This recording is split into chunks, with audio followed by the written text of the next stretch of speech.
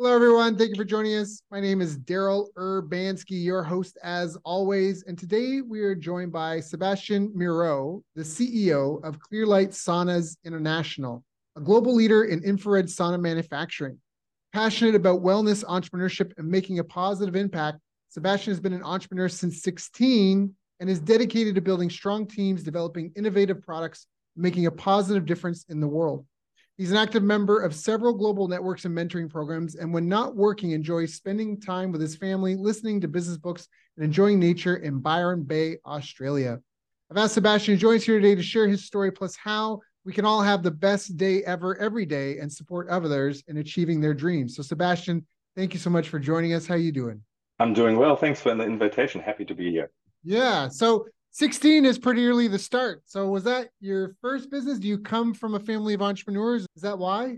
No, not at all. I think it was so, first of all, the business was making particular skateboards, flexible skateboards that sort of went really fast because they shock absorbed the surface unevenness, and therefore they were really smooth to ride. And the way that came about was more because I loved surfing, and where I lived, you couldn't surf. I'm from northern Germany. There are no waves, so that was the second best. And so that was one reason. But no, my parents, my mom worked in bookkeeping and bank, and actually during the time that the kids were young for 20 years, she was at home. My dad, teacher, philosopher, and ethic professor, that type of thing. And then I think the main influence was a teacher at school. And I didn't have a really linear way through school. I was not particularly good in complying really what school was asking for, and I don't think I understood it. I'm also dyslexic. That didn't help that we discovered that. But at the end of the day, to answer your question, it was a teacher who said, look, eBay is coming online. This is the type of thing that's happening. Everyone needs to go and find a startup. Startup was a term suddenly. And so I said to my brother, who was living next to my room, oh, we need to do something too. Let's build skateboards for ourselves. And if we really like them, we sell them for others. And so we sold a few, not many, before we actually realized it's the internet that we need to do. And so we went into the internet. But skateboards was the first thing, yes. Got it. So you started with skateboards and then you said you went into internet. What do you mean you went into internet?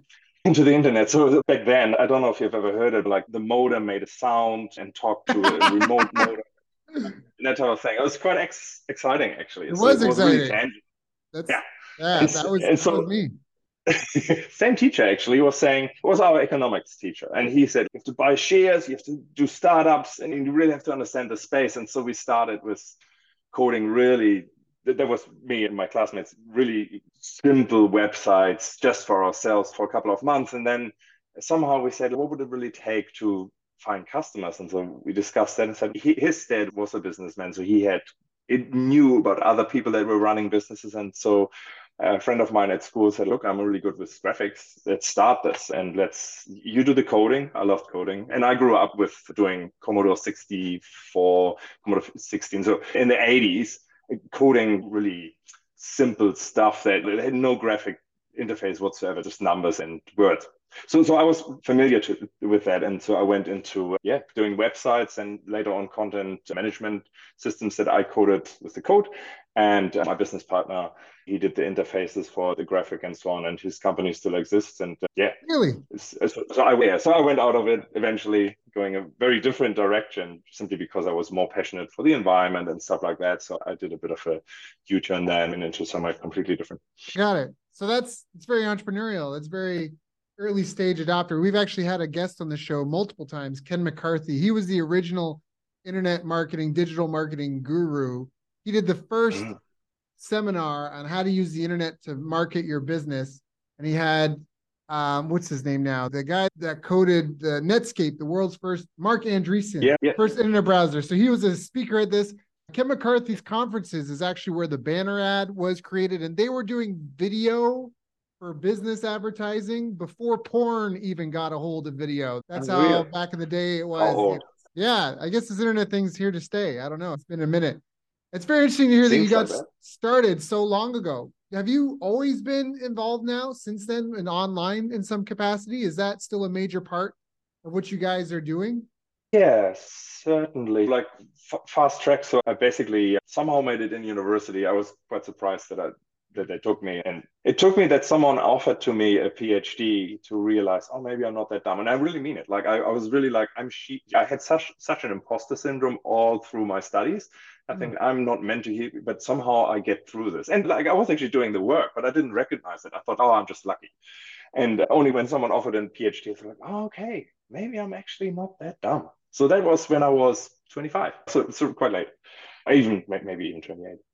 But so even during my studies, and there was climate change related stuff, particularly, and the economic flow on effects on New Zealand, where I lived at the time and studied, you can always use online skills for this type of thing, right? Like the way that I wrote my thesis was really integrated, was really advanced. Again, coding actually as well, to pull all the different references to make beautiful graphics. You use these skills in other ways, but at the end of the day, when I came back to this business, which I started, we are a distributor for Australia, New Zealand, wider Europe, and UK of a US founded company that was founded by now probably 20, 25 years ago.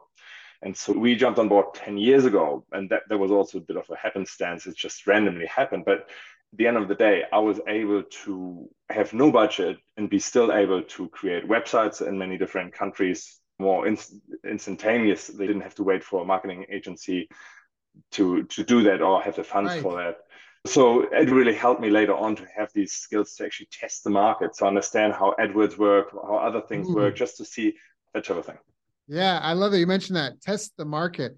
So are you saying that you created very quick internet digital assets to test things like hooks and marketing appeal and to get customer feedback on things? Yeah. Yeah. Yes. So I started after reading the 4-Hour Working Week with Tim Ferriss by using something that he calls prototyping. And then so I didn't have a product. I only had pictures of a product. And I didn't even have a telephone number, so I used the one at work and forwarded to my mobile, which was found out later, and I got a slap on my wrist on that. That was pretty naughty.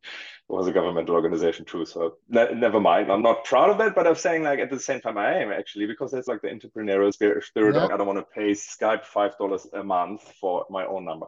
So what I basically did is I did a one-pager online where I put some pictures, some prices, this telephone number, and then I went onto Google Ads and just put a really small spend on it, whatever I had in my bank account, like $100 or something like that, and looked what would happen. And didn't take long before people actually called and said, yes, I want one. And I was like, oh, okay. It's actually not here yet. You do have to put a deposit down as well, because that was the only way really for me to pay for it. And it will be at least 3 months.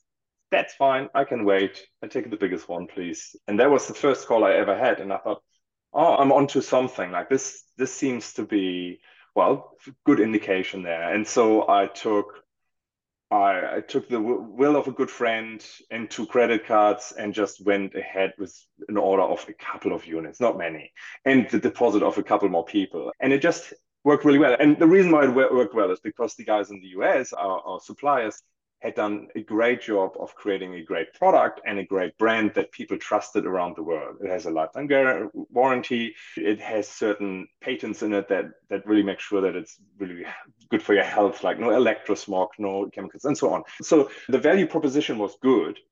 And on top of that, I think I understood how to reach the market. And that together was already a good starting point. Yeah.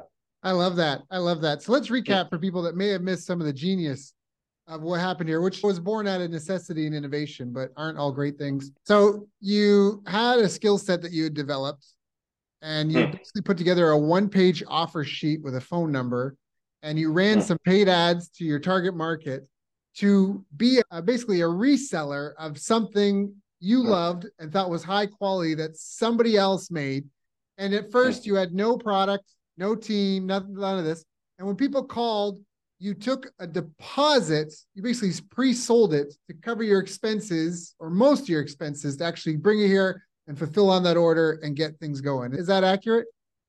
Yeah, that's accurate. Yeah. So for those that missed it, he leveraged other people's resources where they had gone through all the trial and tribulations to develop a great product.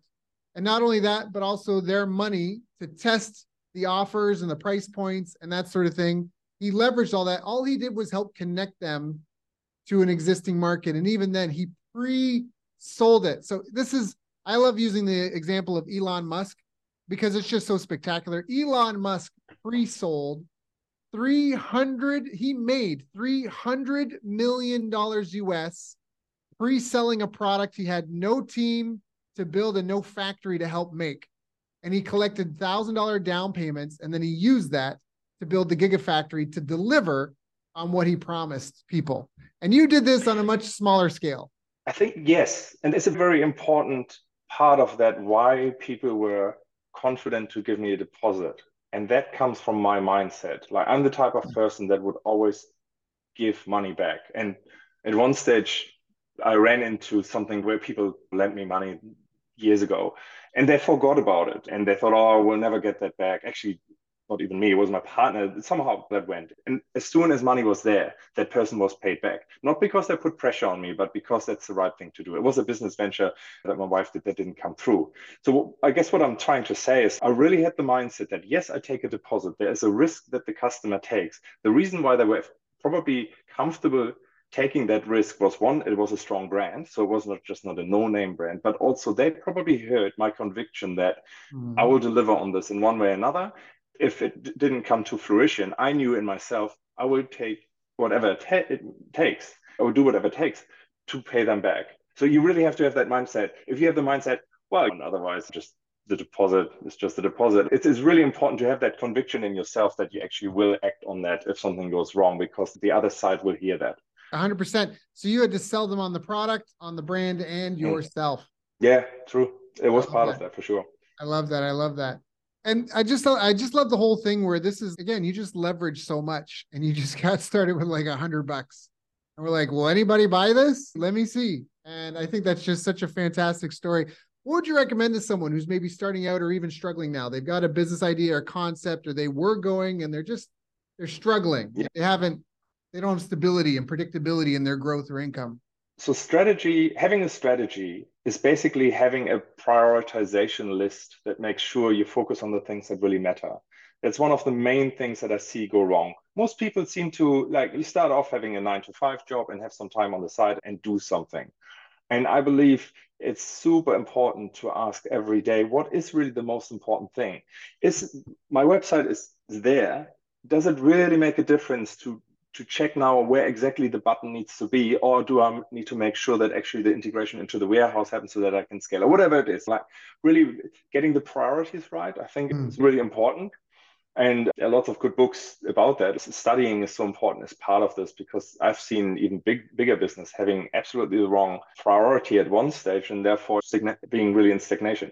The other thing, though, is not spending on silly things. So what I haven't said is, while I had only $100 in my account, I was also sleeping in my van in front of in the middle of Auckland and New Zealand, in front of my office where I was employed. I would sneak in the morning around the security system, get a shower there because I didn't have a shower in my van, work a little bit, and I knew when the CEO would come, so I would sneak out, get some food, and then come soon after him as if I just arrived for the first time, and would work my normal hours, and then again going back into my van and do my thing. So I guess for me, it felt really empowering to know I have control over how much I spend. So I didn't spend money on rent. And a bit later on, I would house sit a lot for a couple of years until I said, actually, this now doesn't serve me anymore. I have the money to rent and run the business properly rather than having to move every month the whole big. I was even moving a sauna when I was house sitting so that I had my own sauna in this van around. But I guess what I'm saying is, like, really watch your costs and what you spend, because if you run out of money, you really have a problem. You have to work more just to make money.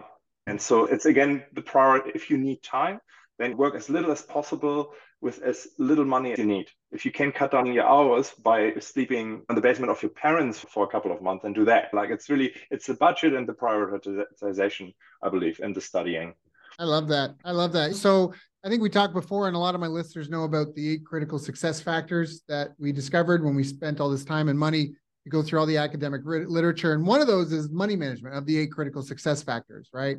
There's self-efficacy, market intelligence, strategic planning, marketing strategy, sales strategy and skills, money management, business operations, business intelligence. Those are the 8 critical success. And under money management, when we looked at what makes successful money management in a small and medium-sized business, One, which you talked about, is capacity utilization, which is a really fancy word for meaning get everything you can from all you've got. It's a fancy capacity utilization, big fancy word. It means get everything you can from what you've got in terms of your employees, your resources, your finances, and even like labor productivity and intensity. So that's one. The other one was low capital investment, leanness. And this we found was my theory, I should say, my hypothesis of why this is such a strong signal is because it forces you to lean on your customers and prove that they want it and that they're going to invest in it and that it's a viable business model. Because if it's not profitable from the get-go, it's not going to last long. And then the next one was being debt-free, because the first thing, like you said, cash is so important. If you have a large amount of debt that you're trying to service, it will crush your cash flow. It'll suck up your reserves. And the goal may not be money per se, but money is to a business what fuel is to a jet engine. And without it, you're not going to go very far. And then we can talk about the other things that for money management, but just to speak to what you said, like just you did the most you could. You made every dollar work. You proved it was profitable from the get-go. You leveraged so much other stuff. You went and found the high quality product and service somebody else had done. And I guess it sounds like really for you, most of your investment in the beginning, considering that you were a redistributor, was really in investing in assets for sales growth. So whether it was more marketing or a phone team, you speak to me, you tell me, I don't want to put words in your mouth, but it sounds like part of how you grew and scaled. Is that, yeah? Exactly. Yeah. And you just focus on what is really needed. I think this first phone system that we had wasn't a phone system. It was just a Skype number. And that got work because you just paid for what you use, that type of thing. And the local sales and the Australian sales were fairly simple because it's not expensive to call in. So customers were happy also to call my cell phone and stuff like that. And it's really, if you hear a customer saying, hey, I really don't like ringing this number, you can probably say, okay, this is smoke. There's probably a fire. Many people might not actually take the action because they don't like to call me. So it's a friction point, and you check how much would it cost to do that. And if you know there's another friction point, then that's coming back to strategy. What's really the priority that you need to do here? And said, okay, we need a better warehouse, or we need MailChimp or anything like that. Like we went through so many systems, but I'm comfortable changing quickly when needed. So in the beginning, my leads were in a spreadsheet. Then they were in Zendesk, I believe, for half a year. Then they were in Zoho. Then they were in Salesforce. Then they went in Infusionsoft. We went to what vehicle work because I wasn't afraid of that type of change because I understand tech well enough. I love this. I still just love the genius of it because so many people, they say the pioneers get the arrows, the settlers get the land. And so you didn't have to be the pioneer of this product and the manufacturing process and where the source materials. You just came in. You were like when you hear about an animal that got on a plane and got to like an ecosystem it never been in, and it just like spreads like wildfire because it just has no natural predators. And it's almost like what you did. You're like, hey, I'm gonna just be here where there's no one and just totally dominate this side of the world and own it. And I just hats off to you on that. Now, what were some of your biggest challenges and struggles? Capacity, probably. So I've been doing this for 10 years, and after about 4 years, I realized that there are real capacity issues in my own time, but also in my thinking. And if I don't understand something, then so first employee came along as someone who actually stayed for 8 years and moved through the ranks of different things. We are over 40 people now around the world, plus a really strong network of suppliers as well that do a lot of, we don't install ourselves. We have an installer network, that type of thing. But we started off really, really small. And so I guess if someone suggests something to innovate in your business and you don't understand it, there's a chance that you actually say no. And that can be really tangible things like, hey, we need this better tool because it helps me so much more to work. For example, I need a better CRM system that automatically sends reminders and emails and so on.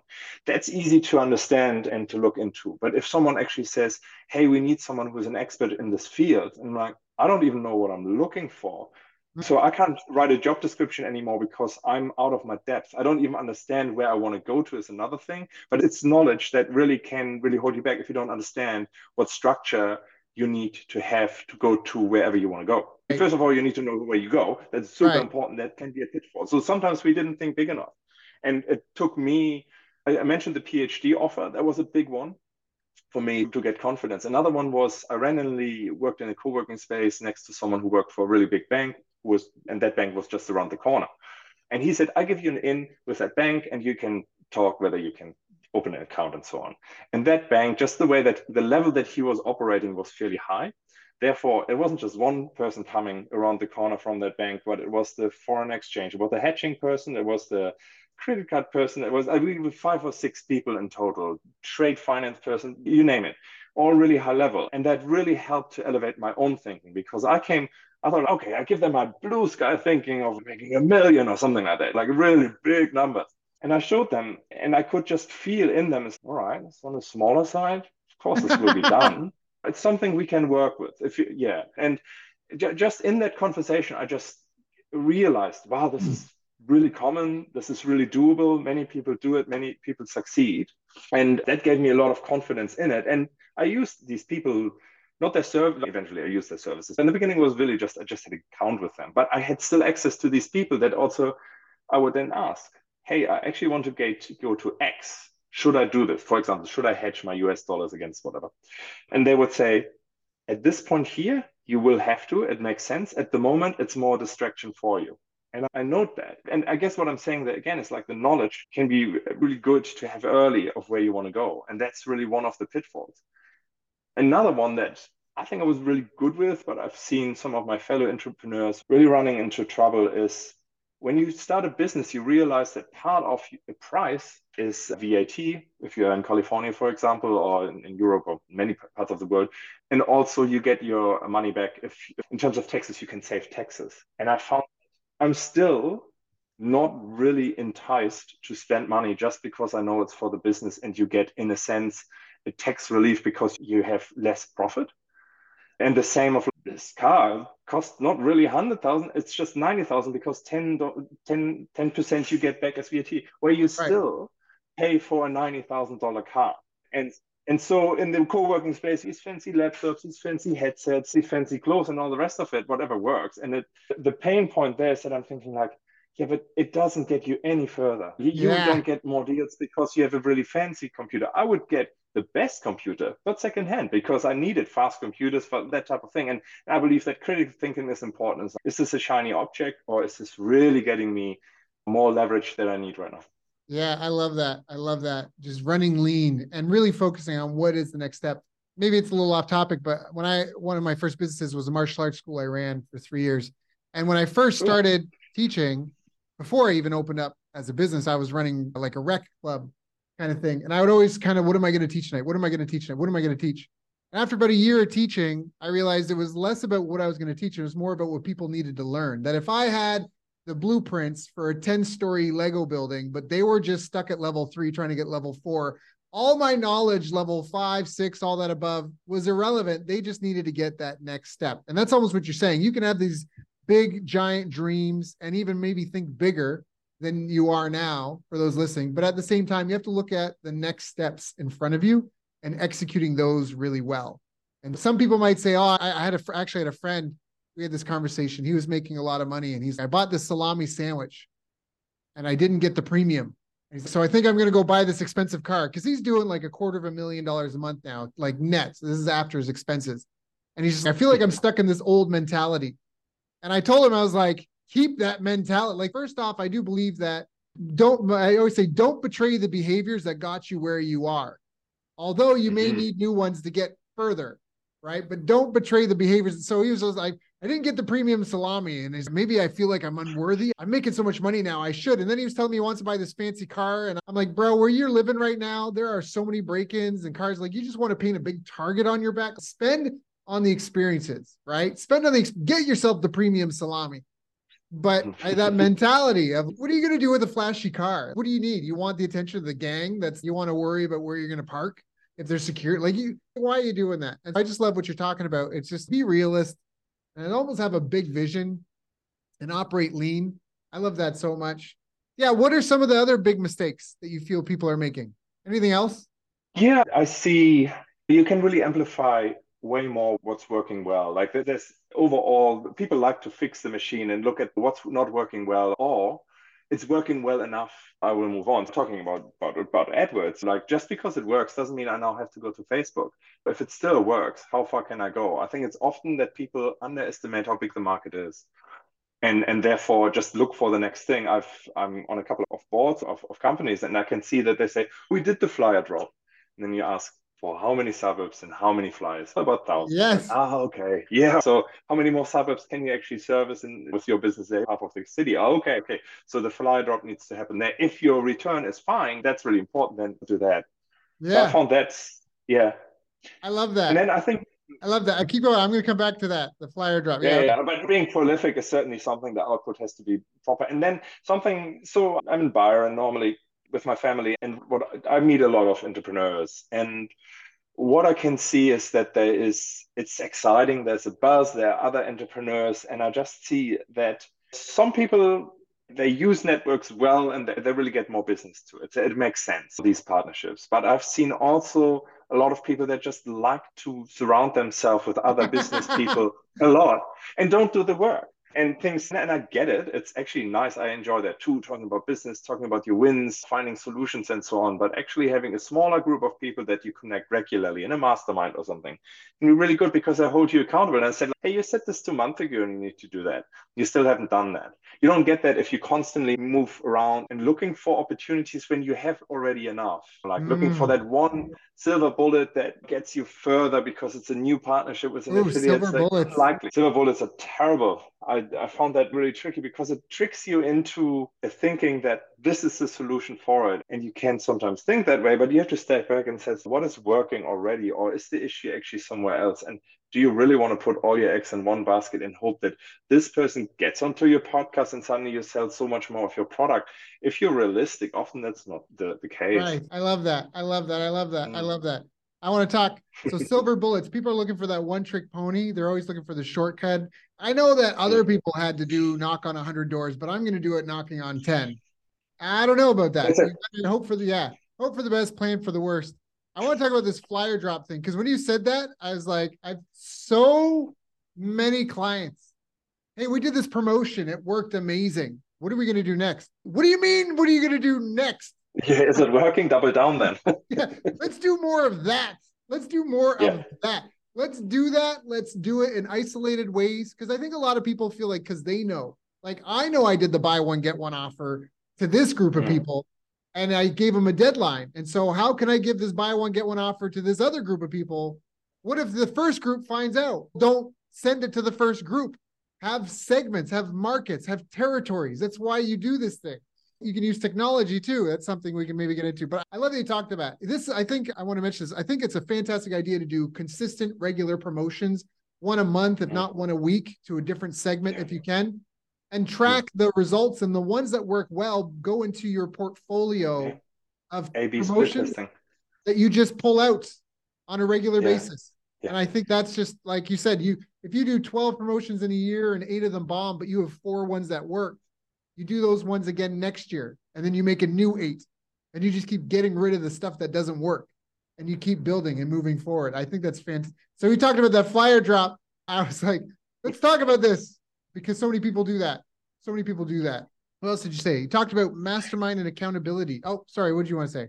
Actually, just something that came to mind is that often entrepreneurs are quite creative. Right. And therefore, the strength is really to come up with new ideas. And look, at least 50 to 60% are like that. That can be really tricky because boring is profitable and profitable is exciting Ooh. again. Like it's so if you do the boring thing, so as you said, hey, it's working, and you double down, which is like nothing new. It's the same. It's carrying water, chopping wood, but it really gets you to a profitable position. If you want a new product range or a new partnership or something, that's all very well, but be sure that you look at what's actually making the money here and how can I improve that. It's not exciting as the rest, but you only, if you take your eye off that main income that you might have, you will not have the opportunities to do this forever Yep. because you will be bankrupt before you know it. And so it's really important that guard that as yes, you have to do this. This is your duty, which is different to yes, I'm an excited entrepreneurs and I do all these different things. You do that first, and that's actually your duty, and then you can structure how often you do other things that take you away from that. And I had to learn that by learning my personality, which is a creative one.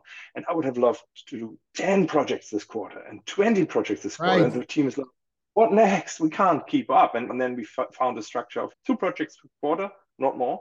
And if the projects are not done, Next quarter, no project. We will finish this first. And not constant. Sure, you need to know that it's still the right project. But my point Right. is really like you can't constantly come up with new stuff. It's too fast most of the time. I love that. It's because we have to do iteration, right? There's a lot of people Yeah. don't think there's a simple engineering formula that is brainstorm, research, prototype, build. And most people are in the research prototype phase and they don't even realize it. And when their business doesn't succeed, it's because they never iterated enough. Naval's Mm-hmm. one of my heroes, Naval Ravikant. He had Yeah. 70 successful exits, 10 of them were unicorns. These are $1 billion valuations, early investor in Twitter, Foursquare, Squares, all the Uber, all these companies you wouldn't even believe. And he says it's not 10,000 hours, it's 10,000 iterations. And I couldn't agree more. YouTube, if people go and use archive.org and they look up youtube.com and you go look at the earliest days, YouTube was a dating site. It was, I am looking for between the ages of. It was YouTube. It was your tube to just share your life and your stories and find your partner. That's how YouTube started. Like people don't I didn't know understand how that. many iterations these things take. I just love it. The 2 projects per quarter. I love that. Can we talk a little bit more about boring is profitable? Because I want to say this. I just want to say this, and I almost want to offend some people when I say this, but the reason why you can't do the boring thing is because you lack mental fortitude. It's not because you're creative. It's not any of that. Yes, your creative idea, but that inch wide, mile deep, it takes grit and determination and focus and mental fortitude. Do it until it becomes dull and then keep going until it's beautiful. I think it's Yeah. easy to dabble in the superficial and the in the sense, right, to have that grit and real creativity. I forget his name, but there was a famous artist. And what he used to do whenever he got stuck with a project is he would just remove his favorite part of it and then try to continue from Uh-huh. there forward because he had to stay Uh-huh. committed to the plan. And whenever he was working on a sculpture or a painting, Yeah. he just felt like I just can't, he would just erase or destroy his favorite part of it and then go, now I got to take this and complete it. And that's what I'm talking about. That is a creative process and the grit to work Wow. through this. Just so can you speak a bit more to boring is profitable? What are some of the boring things that are very profitable? Hedging your exchange rate is something that I'm so not interested in. It's just my personality. I don't like currency exchange, and I don't. Yeah, it's just something that doesn't interest me. But really early on, you have to have a cash flow forecast, and then you look like, okay, this is how much money comes in. That much I have to pay, and then you think, oh, what I have to pay is in a different currency. Okay, that can really fluctuate, so I need to go into hedging. There's certainly one thing that I'm not passionate about. Insurance. This is something that we've used multiple times in the past, and it's something like that I'm so not passionate about. But in the beginning, it was me having to look after our insurance for delivery liability Mm. if someone gets hurt, by and so on. So these are all things that are like back office things. It's certainly not shiny unless you're really that person that loves it. And those people that love it, for them, it's a downfall because they go so much into the fine print and they said, this will do. Move on. Don't get this perfect. It will not make you more money to have the insurance a little bit Mm. cheaper or a little bit. So it's really know Mm. thyself is so important. If you don't understand who you are and what your strengths and weaknesses are, you will not succeed. You will just simply not, unless you have someone who maybe guides you, which comes down to like make not the mistake to think that you mentor, and you really do need mentors. And by the way, I only recently paid for mentors for a long time. I found the people that were more interested in me succeeding and for them to succeed themselves, that they would always be for free for me. And I would always say to people when you start, don't pay the $100,000 or $10,000 for mentorship straight away because you probably won't have the basics. And Right, if you right. need to learn the basics, you don't need to pay for it. You actually go to someone who has been there probably. I've met someone on the plane who was a billionaire, and he says to me, he was just interested in me, and he said, you can email me once a month a question. That was his thing, and he left it there, and we're still in touch. And that's 6 years later. But I guess my point is really this. If you think this is another silver bullet, I need to have the right person to teach me all of those things. Doesn't work that way. You have to have multiple people. Some are really into compliance. Other people are completely into marketing, which might be the one that you need to do to first. And then on the other hand, you have to be teachable all the time. If someone says something and you said, I know it and I know it all, there will be no learning for you. I always Mm. think if I hear something where I think I know the subject quite well, I would say, overall, I have an opinion on that, and I'm pretty sure I'm right here. But let's just step back and hear what they have to say. And if nothing else, through their opinion, I can form then a stronger opinion myself, but don't disregard and say, yay, let's move on. I know it all. If they say it's an important point and they're a friend or mentor of yours, then you got to take it on. This is your chance to really get input from outside. Yeah, I agree. We always say there's no secret room. There's no magic room. We're not coming on this show and giving advice and then hanging up and going, all right, Sebastian, now let's talk about the real stuff that works, right? This is right. It's just, you got to get out there and do the work. And whether you do it or somebody else does it, these things must be done. And if you don't measure it, you can't manage it. And if you can't manage it, you can't grow or improve it. Right. And I would add prospecting to the list of boring things. I think that prospecting is something, if you want to get paid daily, you got to get leads daily. To get leads daily, you got to kiss a lot of frogs, and it's not fun. It can be full of rejection. It can be all sorts of things, but these are things that are the bread and butter of business growth and success. And I agree with wholeheartedly. So now, where do you think the future is going? Obviously, there's a lot of new developments in technology, geopolitical things are at play. We've got unelected officials trying to push their agenda on the world and businesses around the place. How do you see the business arena, internet, because you do business internationally, how do you see it evolving over the next 5, 10, 15 years? Are there any trends or? I think, so I'm in the health space. So I have a really specific view of where health is going, or wellness, like a bit of a mixture out of that.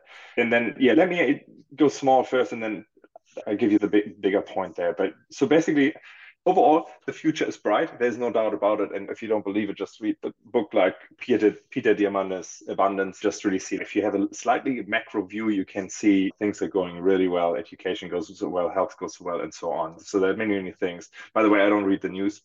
Listen to the news, I think not for the last 10 years. When people tell me about famous people, often I don't know them. And that's a downside because I can't be part of that conversation. But it's not a biggie.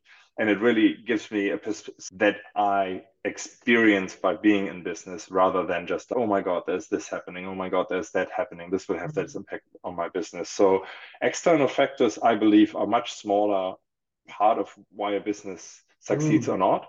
Yeah. I mean, it really is, because it comes down to the flyer drop thing. So I'm in a mastermind with fairly large companies, employees in the thousands. And yes, they definitely feel when an economy swings one side or the other. But I also see then people saying, okay, what can we actually do? And it comes down to leads, or it comes down to where exactly is our market? What's the issue of this market? Is my service still helpful, or do I need to talk to my customer and say, what else do you need? There are so many stories of you can make it all work. So like overall, where's this going? First of all, often people think, oh, it's getting worse, or you get this type. I found that's for me certainly not the truth. I have not seen that ever really being an issue. I love that. I love that you brought that up. As I mentioned, we did our eight critical success factors. There was actually a ninth factor, and I talk about this occasionally, and that was government and economy. But what we learned is that as an individual business owner, there's not a lot you're going to do to change the government, and there's not a lot you're going to do to change the economy as an individual business owner, or even maybe as a small association, like a veterinary practitioner association or the dentist association. You're not going to maybe influence government policy and change the economy. But so it doesn't matter if the economy is good or bad. It doesn't matter if the government is friendly or hostile. All you can do is focus on those 8 critical success factors and try to do them better. I think we do need to be involved. Obviously, COVID was a huge wake-up call for a lot of people, that there are people who can make decisions that will upset your apple cart. And if you resist, the police are going to put you in handcuffs and throw you in a camp. These are some extreme examples. And it's almost the 80-20 principle, where the 80% of your results are going to be focusing on the 20% of things that are within your control in the grand scheme of things, which is exactly like you said, which is focusing on talking to your customers, staying in tune with their market. Is there something wrong with the sales, the marketing? Are we not fulfilling on our promises, right? Are we training our team members enough? How are we managing our funds? I actually hadn't heard that. The exchange rate. If you're in an international business, what exchange rates? What currency are you keeping your reserve funds in? And then what are you paying out in? And are you watching that? And are you trying to time it? Right? That's huge. When you have a payroll of a couple hundred people, or depending on the size of what your payments are making, and then when you think of fees into that as well, that can actually add up over a year. I really like that. I thought those were good tips. Sebastian, this has been good. There's been so many good tips and insights. I was looking around. If you notice me looking around, it's because both of my pens are dead. This one is barely working. And I was like, I have a stationery addiction. So I'm like, I gotta have another pen around. I relate to that. Yes. But yeah, I've got a couple pages of notes here. Is there anything I haven't asked you that I should have asked you? I liked your question in the beginning of how to start and what to focus on. I think that's a really key one. And it doesn't change. The shiny objects become bigger, but they're still shiny objects. And so I think what you haven't asked, and I think what's important is the personal routine, because it's actually not much different to how you structure your day at work. It just is a little bit wider. I think the question to ask is like, how do you make sure that you actually can perform for a long time in the right way? And that's really important, because for 1 or 2 years, you can do all sorts of things. You can burn the midnight oil, and that's all fine. Most people have done that. I've done that too. That works. At one stage, it doesn't work anymore. And then the business still relies on you having that habit that actually really runs down your body, but also your personality. If you're irritated because you haven't had enough sleep for years, that's not sustainable. And I can see that it becomes actually a personality that you talk to entrepreneurs, and you can feel that's what they believe they are, and there's no way out of it. I don't have enough money to pay more people. And then they don't ask the right questions. What would it really take? And do you have to have more people, or can someone else do so on? But it really starts with looking after yourself, getting up early and getting to bed early as well. It's super important, because your mind is super sharp. If you have a schedule that sort of starts at 8 o'clock, where either you still have a 9 to 5 that you have to work beside your venture, or if at 8 o'clock the normal business of yours starts, and you want to make sure you look after yourself, and you want some critical thinking time, which ideally, if you have a look at the book The Road Less Stupid by Keith Cunningham, it's fantastic. And he talks about critical thinking time every day. Sit down and think about one thing critically. That's a super skill, because this will never go away no matter how big your business is, because you will still make really important decisions when you're small and when you're big. So what that is really, you get up early, 4 o'clock, 5 o'clock, something like that. You have time to yourself, have exercise then if you like that, or do whatever you normally don't fit in and where you need a really sharp mind, or willpower, which is a power that gets over the day depleted. It's a muscle that gets weaker and weaker over the day. So if you know something needs to be done that you're not loving, do it when you have the willpower, which is in the morning, and then go through your day in a clever way, eat well, and certainly go to bed early. And there are great books out there to tell you what you shouldn't and should do to actually be able to sleep and so on. So I think like routine is absolutely so powerful, and is a precursor to success as entrepreneur or as an entrepreneur. Entrepreneur meaning you work actually in an organization and you do your thing. It doesn't really matter. If you want performance, if you want success for your family, for business, for your career, whatever, it starts with actually laying out the land and stacking the odds in your favor. Yeah, Sebastian, I want to hire you as a sales rep. If only there was someone that had created a habit hero program based on critical success factors proven to drive results for business owners. If only I knew someone that had put together a program like that. Sebastian, this has been so that's what good. your podcast is for. Pardon? That's what your podcast is for, right? That's right. I believe our mission is to help create 200 new multi-million-dollar businesses. How? Evidence-based methods, accountability, and step-by-step systems. And that's because before we had entrepreneurs and small, medium-sized businesses, it was kings and peons. That's really what it was. And especially with the pandemic, the business class, the middle class has been decimated. We've seen the largest transfer of wealth in the history of the world. And the world is trending back towards that. And so we need to fight. And the way to fight that is it's empowering the small and medium-sized business owner. We pay the middle class wages, right? A business that does 100 million after taxes and all that, okay, maybe the CEO makes a few million, but they're paying the vendors, the staff, they're creating the middle class. And so we really need to get this knowledge and information out there, because I'm a huge believer in this. Ultimately, this whole socialism, communism versus free markets and capitalism is a battle between equality and freedom, almost like a yin yang. Because if everyone is equal, no one is free. And if everyone is free, then people are not equal.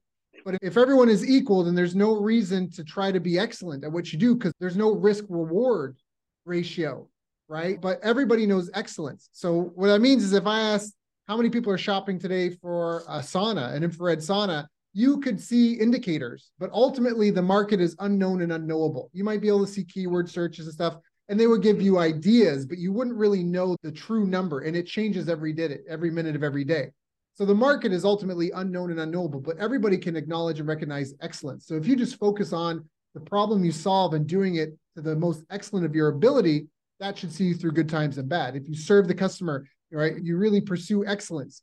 But that's where we're in this big battle. And so right now we're hitting periods of equality and equal rights, and I'm all for equal rights and equal genders and alternative genders and that, but we just got to be careful that we don't sacrifice excellence for mediocrity. And that's really where I feel like we have to empower the small business owners. You have 1,000 hairstylists in a city. Some of those are going to be more excellent than others, and it's going to push the non-excellent ones to perform better. And that's how we've managed to survive and increase our lifespan and develop and go to the moon, right? Because of these things. So I just think, yeah, now we're going to Mars. And the billionaires were in a competition with each other to build these things. So we really, really need that. So this is why I know you have your own following, your family, your own direct reports, your own mastermind groups, and that. I really appreciate you coming and sharing with us, because I really feel that this hour we've shared, hopefully we'll be able to help at least one person, right? One person, 10 people, yeah, 1,000 even people. if it's just one. That's right. Yeah, Sebastian. So if people want to learn more, where should they go? Look me up on Facebook, for example, or on LinkedIn, even better, more LinkedIn person, Sebastian Happy Mierau, Mierau, or look up Clearlight International. They will certainly find me. It would be great. Yeah. So check out Sebastian Mierau on LinkedIn and Facebook, SebastianMierau, or go check out clearlightsaunas.eu. Again, Sebastian, thank you so much for your time. It has been an honor. Perfect. Yes, honor and pleasure. Likewise. Have a great